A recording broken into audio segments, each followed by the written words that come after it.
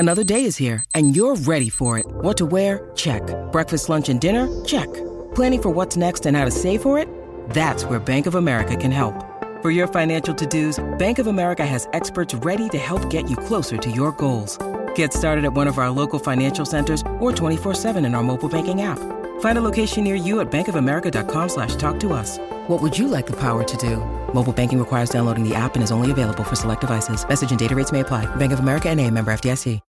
When you need mealtime inspiration, it's worth shopping Kroger, where you'll find over 30,000 mouth-watering choices that excite your inner foodie. And no matter what tasty choice you make, you'll enjoy our everyday low prices, plus extra ways to save, like digital coupons worth over $600 each week. You can also save up to $1 off per gallon at the pump with fuel points. More savings and more inspiring flavors make shopping Kroger worth it every time. Kroger, fresh for everyone. Fuel restrictions apply.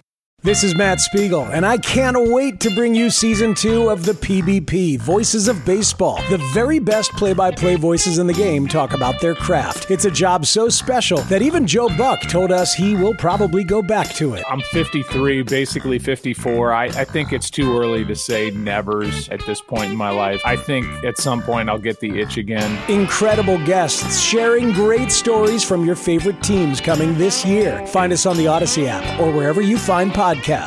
So Matt Eberflus had a lot to say, but he didn't say a lot, if that makes sense. And I think at 3-8, the focus starts to shift to his job security and maybe his qualifications for the job itself. And I wonder if we're going to spend the next 6 games kind of debating that. And I do wonder where this is all going. It's hard for me to look at the positives that come out of this, even though that was what DJ Moore, when we talked to him on the Mully and Haw show, kind of said he was going to do. And that's what we hear from Justin Fields after the game. I think I want to understand better, at 3-8 for a regime that has yet to win back-to-back games, it's difficult to continue to look at the positives when you have a game that got away from you in the manner that one did. 3-8, 6-22 over 2 seasons, winless in the division, yet to put together a 2-game winning streak, 2-11 in one-score football games. There's a lot of mounting evidence that tells you that this team is not capable of meeting game-on-the-line moments like happened again Sunday in Detroit. It's problematic. It's worrisome. You have to start assigning accountability for some of these breakdowns and these malfunctions. We can't spend 3 seasons talking about a team trying to figure out how to finish with focus on individual technique and then group technique and then the full team technique. Like, go finish a game. Like, I sit in my hotel room in Detroit on Sunday night and I watch the Denver Broncos, who came here to Chicago a month ago completely reeling. They're not a very good football team. They've finished off about 4 games here in the last month with comparable talent to what the Bears are playing with. But guess what? They've got a superior coach in Sean Payton on the sideline who's getting things done in crunch time. They got a quarterback in Russell Wilson who made a couple plays on Sunday night. But, like, you know what I mean? Like, David, you can go down the standings of all these NFL divisions and find teams that aren't very good that are finding ways to finish games. The New York Giants, for God's sakes, won a football game with Tommy DeVito at quarterback. Well, and that's why Matt Eberflus was hired, frankly. I mean, that was the promise that was implied. You get a guy that is the defensive head coach and talks like, the football coachiest of coaches, and this is somebody that's going to do more with less. And this is somebody who's going to be the ideal coach as you kind of reshape your roster and replenish your talent. And what we haven't seen is that. We haven't seen him win the game that nobody gave him a chance to win, or be the team that the league is talking about on Monday morning because they went into a hostile place like Ford Field and beat a playoff team. And that's the biggest disappointment. So there are a lot of areas to we could go in a lot of directions, but I want to start with this, and we'll get into the breakdown of Justin Fields' game and what that may or may not mean. Yeah. But I want to ask about something that came out of the podium session Monday at Hallis Hall when Matt Eberflus was asked about Montez Sweat playing. I think it was 63% of the snaps. 39 out of 62. Yeah, 63% is correct. And his answer pertained to something to the effect of, platoon and keeping them fresh. And these are the kind of things that are by design. Now, I've never rushed a passer in an NFL game, and I think a lot of us don't have an appreciation for maybe what that takes. But I do think that 63% of the snaps is a little bit low for somebody who is of Montez Sweat's stature. in the NFL. And I don't know how much it compares to the rest of his time, but I'm digressing. So Montez Sweat's usage raised an eyebrow. The fact that it comes in the same season not that long ago to where I was going on a silly rant about DJ Moore, keeping himself off the field or being off the field with 3rd and 4, one of the biggest plays of the game. New Orleans. Yeah, it was New Orleans against the Saints.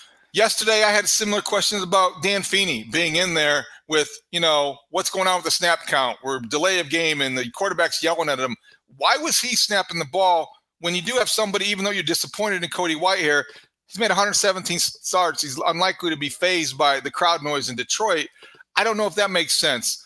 Then one of the biggest plays of the game, Justin Fields, who I love the call, I've said that, is thrown deep to Tyler Scott, who couldn't, for whatever reason, catch up to the ball or make the play. Why is he throwing to Tyler Scott? Why isn't that guy Darnell Mooney? My point is this. If we're going to look at all these personnel situations, what do they have in common? Coaches put players in situations to succeed. They got to be the right players, and they got to be an awareness that maybe, how do you use Montez Sweat? Is Tyler Scott the guy you want to throw to there? What's Dan Feeney doing that Cody Whitehair can't? I have all kinds of questions, and when you're 3-8, those questions only become more magnified. I have much less of an issue with the Tyler Scott target on that play, obviously late in the game there, because you've got Darnell Mooney, Cole Kmet, DJ Moore, and Tyler Scott all in pattern. There are 4 guys that are running a play, and the first read of that play is your top receiver, DJ Moore, running a crosser underneath from the right side of the formation in a bunch formation with Cole and Darnell. And if the coverage dictates it, the ball goes to DJ, and perhaps you hit a completion that gets you a first down that then seals the game for you. Remember, one of the plays that I starred in my rewatch, David, was it wasn't quite a check down, but it was an underneath route to DJ Moore, 8 yards short of the sticks in the 3rd quarter. No, it was early in the 4th quarter. And you remember this one where DJ Moore fights for 3rd and 12. 3rd and 12. Yeah. Right? Yeah. And it's well short of the sticks where it's completed. And it's one of those moments where you go, okay, that's why you pay DJ Moore. That's why you invest in DJ Moore. That's why you sent the draft capital you did to Carolina. So you try to get that guy the ball in game on the line situations, but Justin made a good decision throwing it to Tyler Scott, and he made a good throw. And now this is a guy that you've drafted. Hey everyone, this is Brett Boone. Would you know it? I've got a podcast going strong in our 4th year. Tune in as I sit down with my friends, some of the biggest names in sports, media, entertainment, for a lot of fun and in-depth conversations. As you know, baseball's been my life. It's been in the family for a long time, but it's a lot more than that here. It's sort of like taking a ride in a golf cart around a beautiful track. Join me every week for multiple episodes on the Brett Boone Podcast, available on the Odyssey app or wherever you get your podcasts. Conceivably, I said to Bigsy after the game on Sunday evening, it's a route Chase Claypool probably could have run, right?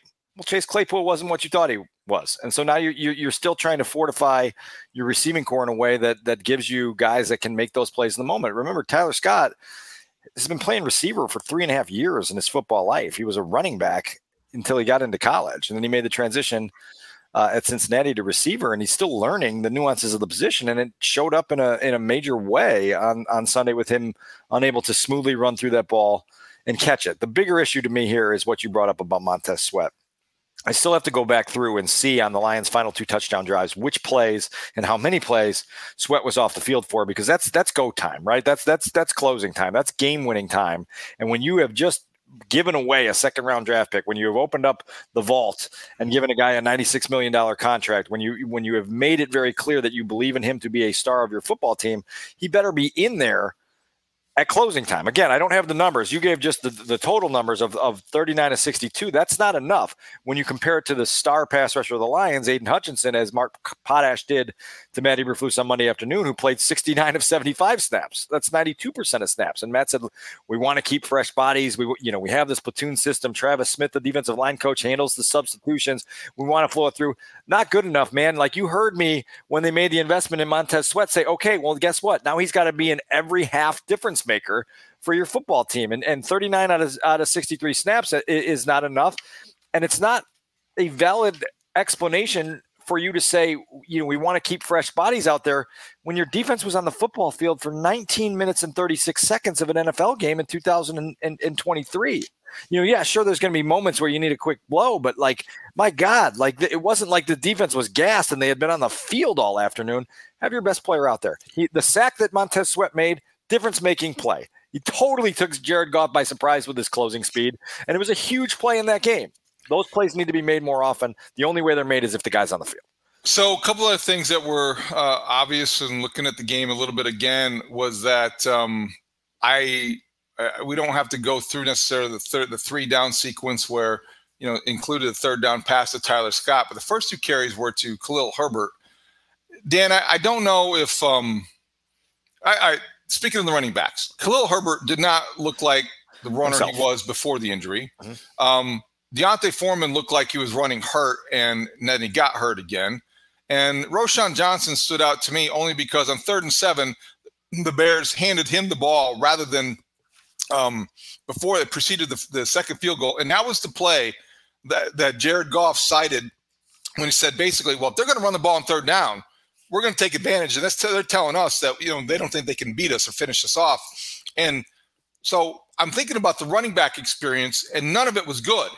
And I think, I don't know if Foreman's going to be healthy. I don't know if I trust Herbert anymore. And Roschon Johnson so far has not necessarily distinguished himself. So I'm just like from a running back perspective, on a day that David Montgomery got the last laugh and spiked it in the end zone to celebrate the game-winning touchdown, not a good development. Well, I said this earlier today. Deontay Foreman's last carry of the football game came with 12:24 to play in the third quarter, and then he re-aggravates the ankle injury and doesn't get back in the football game after that. And I thought they really missed him, especially in a game like that where you're trying to grind it out at the end, where you're trying to get, really rugged 4-yard carries to move a defense and move the chains. And they just didn't have that. I think you're right in saying that Khalil Herbert didn't look like himself. I think that's something we have to follow up with the coaching staff about as this week goes along to try to figure out why they think that was the case. Obviously, his first game back after a long layoff, and the injury that he suffered in Washington wasn't pretty, but that it didn't help, right? Like you just need the tough yards, and they weren't able to get them. That was an issue, and you've got to figure out a way to get that regrouped, because the depth of this position is supposed to be a strength of your football team. And it's supposed to give you the opportunity to lean into it. You're a top 5 rushing attack in the NFL coming into the week, and you should be able to lean into that in game deciding moments. The Lions obviously finished the game pretty well. And you mentioned the David Montgomery final touchdown, but they weren't world beaters on the ground yesterday. Montgomery, 76 yards on the ground. Jahmyr Gibbs, 36. Some gash runs in there, and you were able to obviously control the Lions offense by keeping them off the field for a long stretch. But man, like this is a football team, David, that just like, they're just not there yet. And it's really frustrating because they should be further along than they are.